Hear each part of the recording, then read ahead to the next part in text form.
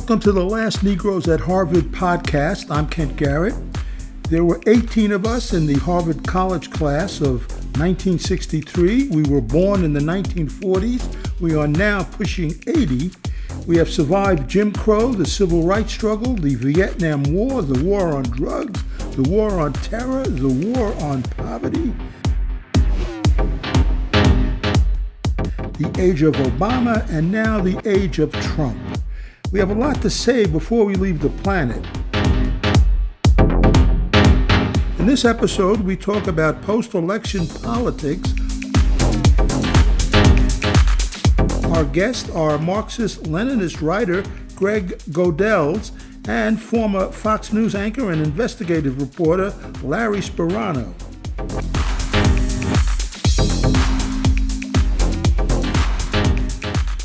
Cindy, how are you and where are you calling from? Calling from the Toscana, and we've been doing a lot of olive picking. Mason, how about you? How are you doing? I'm doing all right. I'm in Maine, where we're trying to eke out the last days of being able to persuade friends to eat dinner with us outside. Yeah. Everybody's dressed up in their parkas and long underwear. Yeah. And Fred, how about you? How you doing? I'm doing fine. I'm calling from Prior Lake, Minnesota. I guess a third ring suburb south and a little west of Minneapolis, downtown Minneapolis. It's only snowed twice here so far.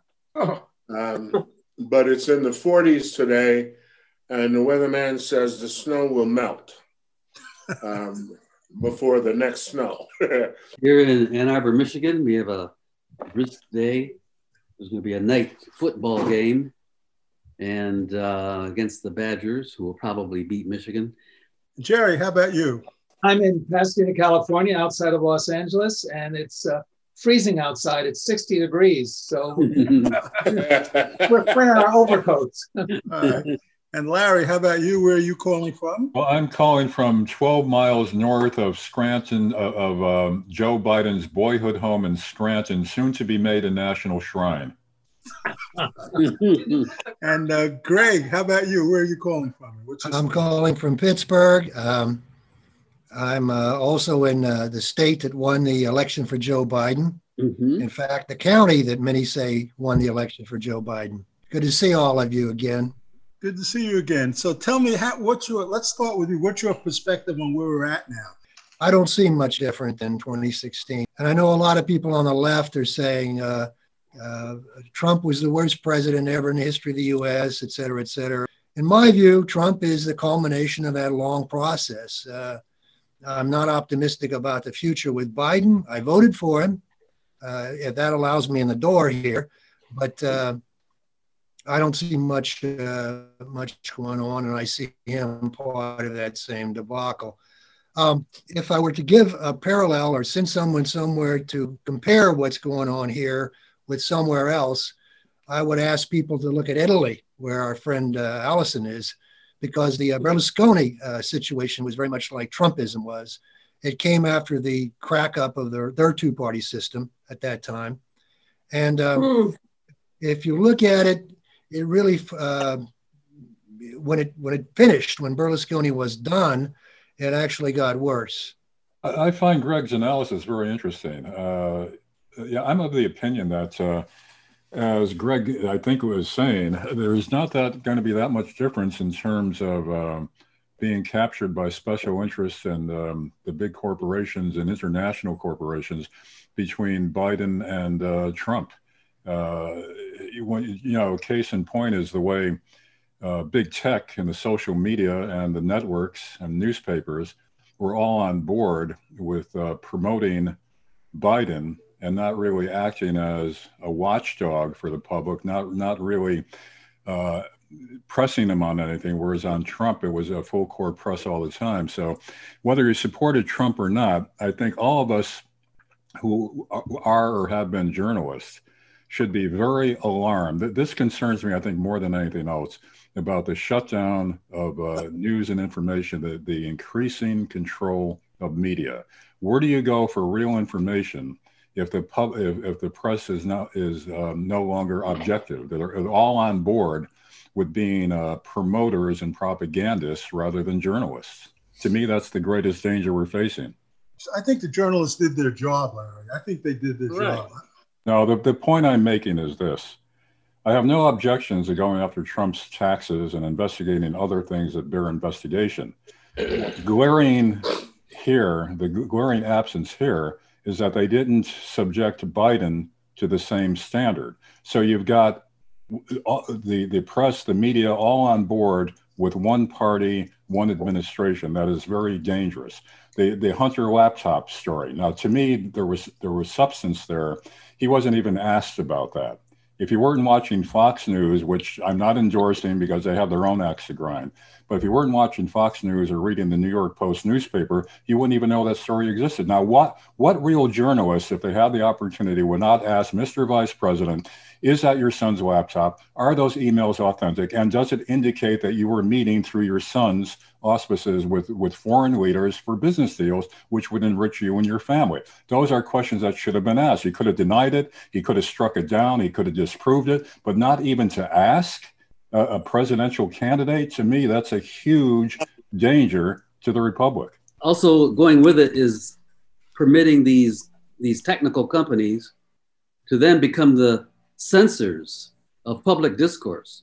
Right. That's another very dangerous tendency, trend. Well, it's even happening. So they're deciding what even can reach people's eyes. Well, right now they'll say it's to protect people against, they have all sorts of, from sophisticated to simplistic excuses, but it's censorship, and it's putting censorship in the hands of these corporate leaders who at this point happen to be on the side that maybe some, liberals or Democrats or something, they support the view. So they ignore the censorship or even encourage it.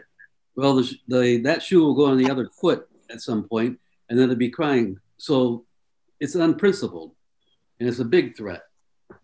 How do you feel, Greg? And let anyone say, I'd rather have anyone say anything, because at least then it can be rebutted and refuted. Yeah, Kent and I have had this conversation a number of times, and I've said, put it out there, let it be ridiculed, let it be analyzed, let it be editorialized, but at least allow that information to get out. Now, cutting off the president of the United States, even though it's Trump, cutting him off in mid-sentence, which they did on NBC with Brian Williams and also Shepard Smith. They cut him off as he was talking about the election being stolen, saying, since this is all lies, we are not going to be part of allowing this to be propagated. Let us decide. At least get the information out. He was telling lies, Larry. He was telling lies. We have a right to tell lies. Huh? We have a right they have a right to tell lies. No other lying president like Ronald Reagan was ever pressed the way that Trump was pressed. I have to agree with Larry.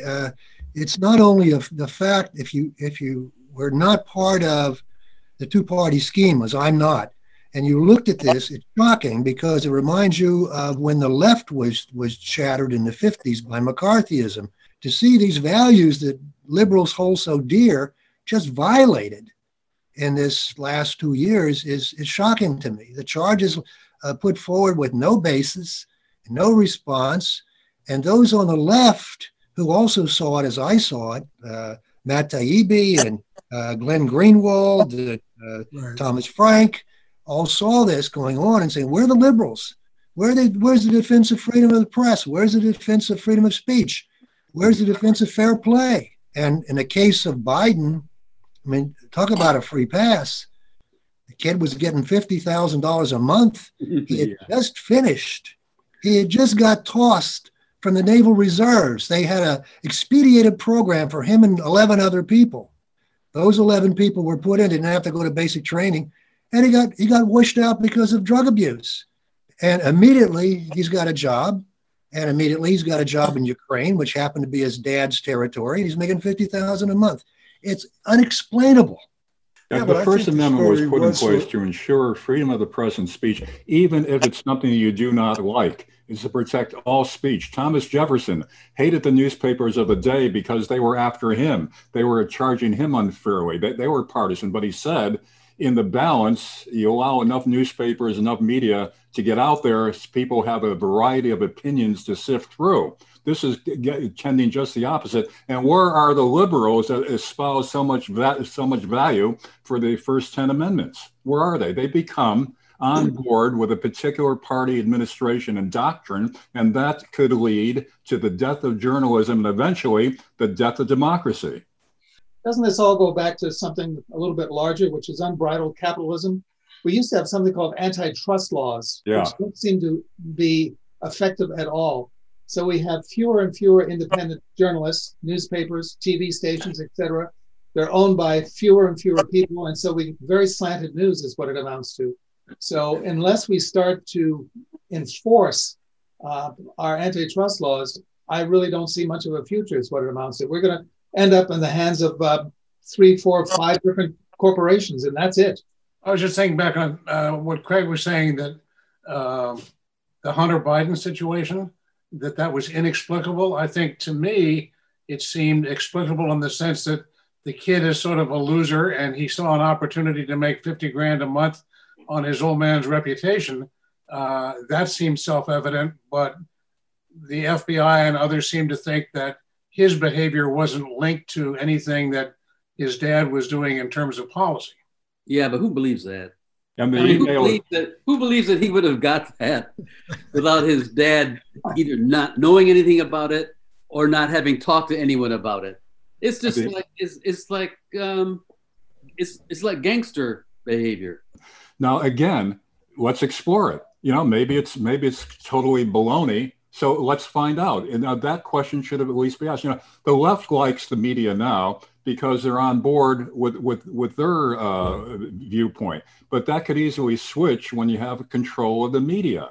And you've got corporations, special interests controlling the media. So where does it stand? I mean, eventually, even what we're doing may be shut down if this continues. Given the the polarization in the country, do you think Biden will be able to govern at all? Or? Well, no. I mean, I think the Democrats are happy in a way that he's not able to govern because they're not capable of coming up with any real answers. I think that the level of crisis we face in this country, independent of these electoral politicians, is so deep and so profound that I'm not sure anyone could govern this country at this time without some radical solutions, and they're not forthcoming. This virus is just out of control. I just left my sister in Illinois. I was deathly afraid to visit her. She's 87, her birthday, 12,000 cases a day in Illinois, and it's just exploding.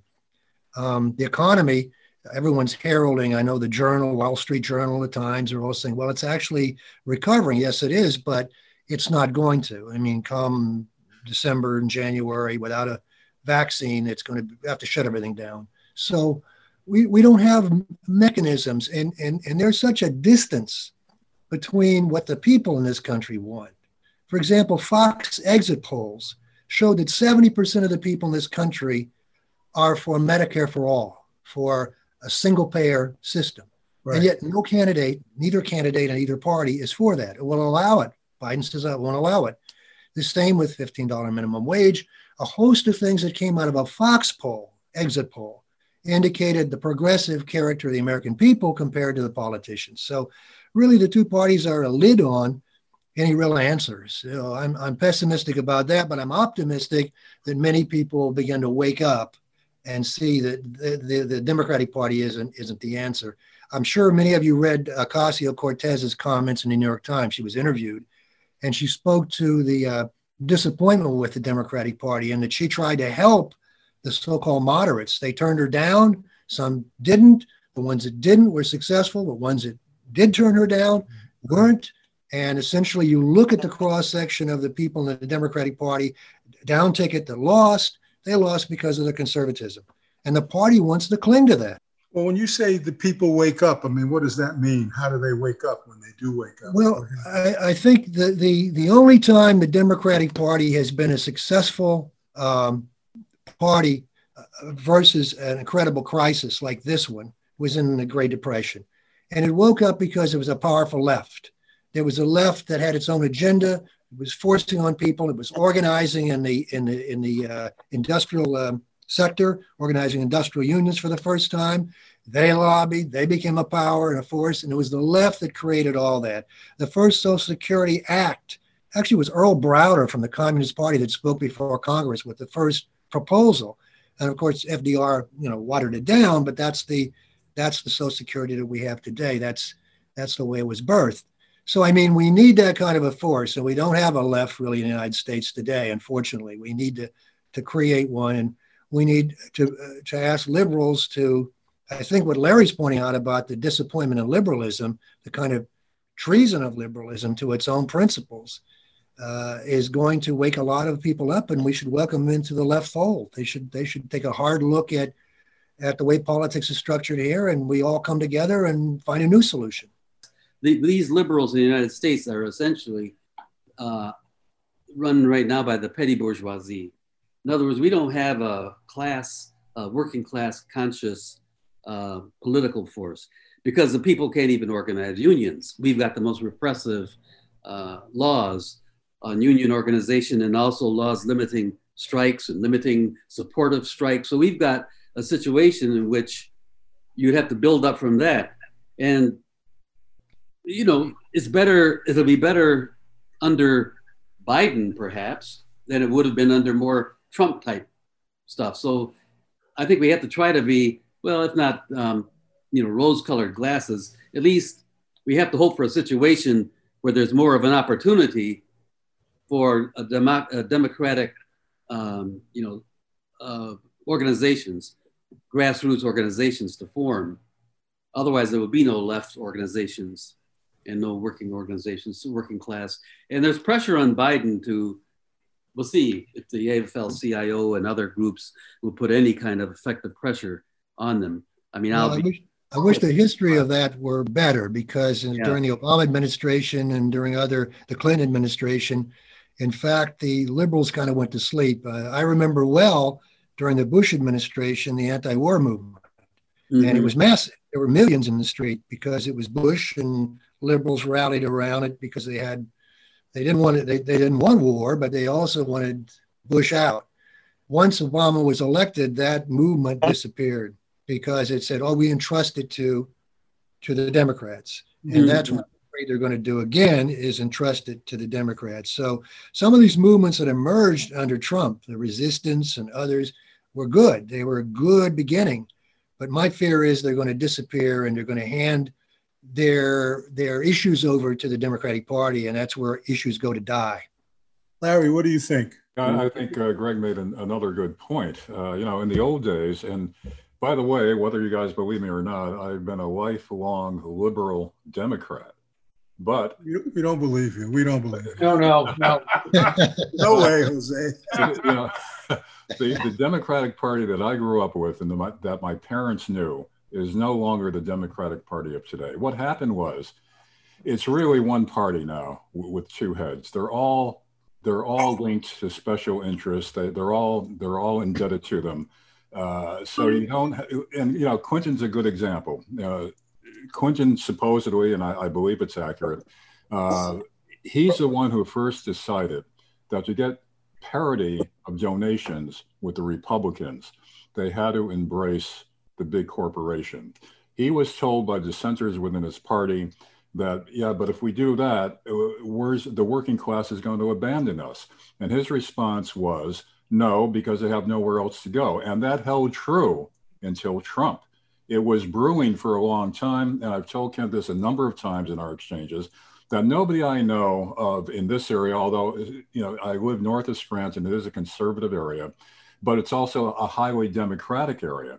Nobody I know who was either a Republican or a crossover Democrat for Trump was influenced by what was on the internet, this Russian collusion. They all talked about the jobs being outsourced to China, the unions getting shafted, the working class being shunted aside. And that's where that anger, that simmering anger that erupted into a vote for Trump in 2016, that's where it originated from. But do you feel that Trump really came through for these? Oh, no. No, John, I know how you feel. I'm asking Larry. Oh, yeah, no, I don't think he came through, but the lines that he was promoting gave them hope and it created an allegiance to Trump. Now, I must say that even though a lot of it didn't really bear fruit and a lot of it may have just been self-promotion, at least it was renewing the debate about the working class being disenfranchised. At least it started the conversation going again about how there is this creeping influence that's now predominant of special interests, and both parties are attached to it. That's the problem now. You know, Roosevelt, as Greg was talking about FDR, Roosevelt was credited with saving capitalism by going to the left because there was even talk of a revolution and a coup back in those days. And Roosevelt was a safety valve, and he was considered a traitor to his class since he was upper crust, upstate New York. And he saw what was impinging upon the Union, because as Greg knows, you know, the union activism there was very strong, socialism and all that. And Roosevelt was able to release the pressure on that by going to these social programs, which I know now are being condemned by Republicans, which I don't agree with. You know, I mean, where would we be without Social Security? Don't forget, Bush wanted to privatize Social Security. My answer to that was, okay, if you can guarantee me as much of a return each month as I get with Social Security, then we could privatize it. And of course, the conversation stopped there because it was just a move to shift all this money that went into Social Security to the Wall Street biggies. I see it as a political class, and they all share the corruption. They all share the commitment to, as Larry put it, special interest to corporate America. They share a fundamental basis of commitments, both Republican and Democrat. But I think it was Gore Vidal who noted the difference. I mean, the Republicans tend to be cruder and more open about their lack of interest in minorities and workers and so on, where the Democrats pretend to be interested in them. And I think it really comes down to that. So, yeah, I mean, the support for Trump among Republicans, the class, in the beginning, they were all against him. But in the end, they showed how callow they are by supporting him in the end because he won. So what happens in 2024? And the reason I ask that is 72 million people voted for Trump. Right. 77 million have voted for Biden at this point in time.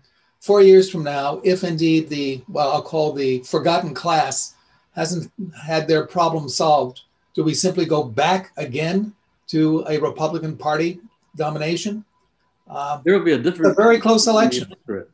Trump will be in jail in 4 years. The electorate's going to be a lot different too. The number of Latino voters is going to increase, and you know, a third of them went for Trump.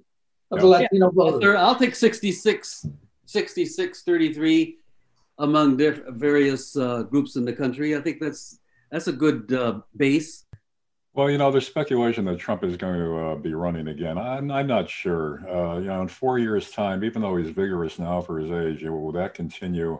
And is he going to really dedicate the next 4 years of his remaining good years to an intense preparation to take back the presidency, or is he going to drift off into his business interests again? Or maybe what he'll do is at least nominally head his own party and see what they could do to get a third party movement going, or to get the Republicans back. You know, there's talk that he may even start his own TV network similar to Fox. He's already got that going. It would be a constant stream of his views and all that.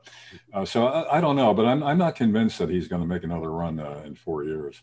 Getting back to the AOC thing, there was an interesting election in Florida where we've got a winner place, a woman running for re-election in a heavily Republican district that she won for the first time 2 years ago. And she ran again this time on basically a Green New Deal platform. She didn't call it a Green New Deal, which I think is smart. She didn't call it socialist either, and a lot of other labels. but almost everything she ran on were elements of the Green New Deal. And she won. She says it was because she started serious canvassing 18 months ago, going door to door, asking people what their problems were, and then saying, well, you know, if you've got this problem, here's how this component of the Green New Deal would solve that problem. Right.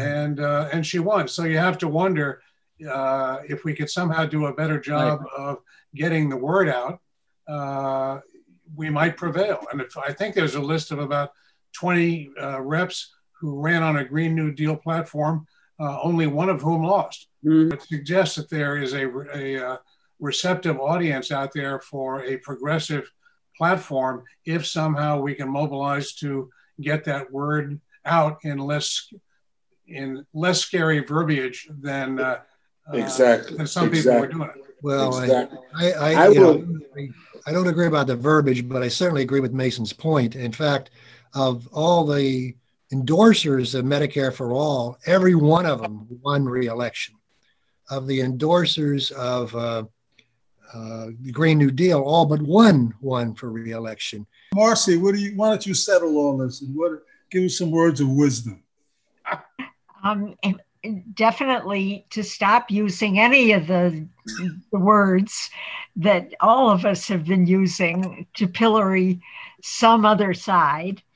Start using fresh language and talking about real problems and alternative solutions to those problems, and have real discussions on that, such as Congress used to have in the 1970s. And use the words that resonate with huge numbers of people, like fairness, trust. We need a government we can trust. We need to get money out of politics. These may not be perfect phrases, but the notions that there should be real democracy for all and much more equality throughout the country, and no big boys controlling everything, an equal voice for all of us, freedom of speech for all of us,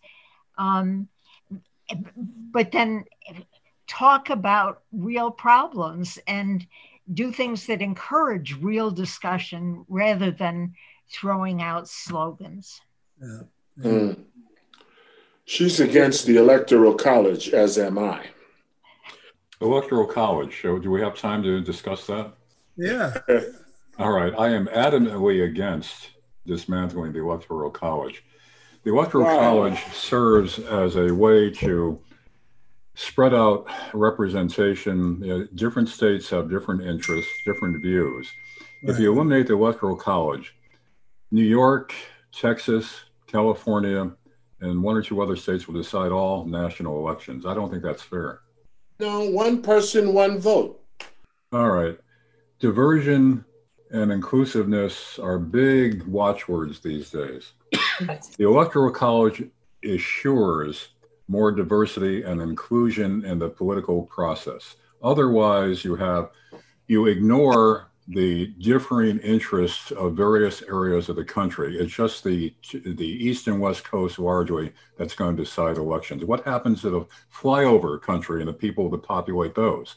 Now, I know the Republicans have used this as a talking point somewhat speciously, but I think it does have merit. You eliminate the Electoral College and all the other states in the middle of the country largely have no representation because their views are different, their interests are different, their concerns are different.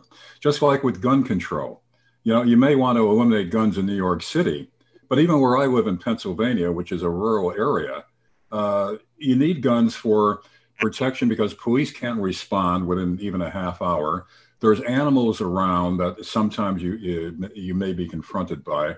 And as I've told Kent before, nobody's gun crazy here because they grow up with guns. A lot of them hunts, although I'm not a hunter. But I mean, nobody is shooting their neighbors at a whim. New York City is a different situation. So that's what I'm saying. There are different cultural concerns and environmental concerns and social concerns in different parts of the country. And that's where the Electoral College comes in. This is a wonderful academic discussion. We are a republic, we're not a democracy, and our chances of eliminating the electoral college are zilch. You need a constitutional amendment, and therefore you need those flyover states to vote for that. They're never going to vote for that. So we are stuck with the electoral college, folks. Hey, so listen, we've been talking about an hour and 20 minutes now, and I want to thank everybody for coming on. But before we leave, can I ask Mason just one question? Yeah. What the hell happened in Maine with the Senate election? I wish the hell I knew. Sarah Gideon, who lost, lives about 3 houses down from me. I put every dollar I could legally put into her campaign and was knocking on doors and putting up signs and stuff like that. She looked great until about 3 days before the election, and then just crashed and burned. And what happened? What was the percentage? About 6 points. Jeez. Oh, 6 or 8, maybe. Why did she crash and burn? I think because she was advised by the National Democratic Party, which was providing most of the money for her campaign, and both she and Collins had $100 million on either side. Just amazing for this tiny little state. And I think they told her, and she agreed, that your best chance of winning, since you're a relatively unknown person as the head of the legislature, is to define your campaign as a referendum on Trump. And so tie Collins to Trump and you'll win. And I think that was partially true, but then she never came out with specific platform positions of her own. So that was part of it. And I think Susan Collins has been in office for 24 years. She's done a lot of favors to a lot of people, and she can call on those. The question I have is, if we took the money that was spent on this election, how big a minimum wage could we arrange for every worker in the country? Yeah. Good point. All right, everybody. Thank you. We'll talk again next week. Bye-bye. Bye-bye.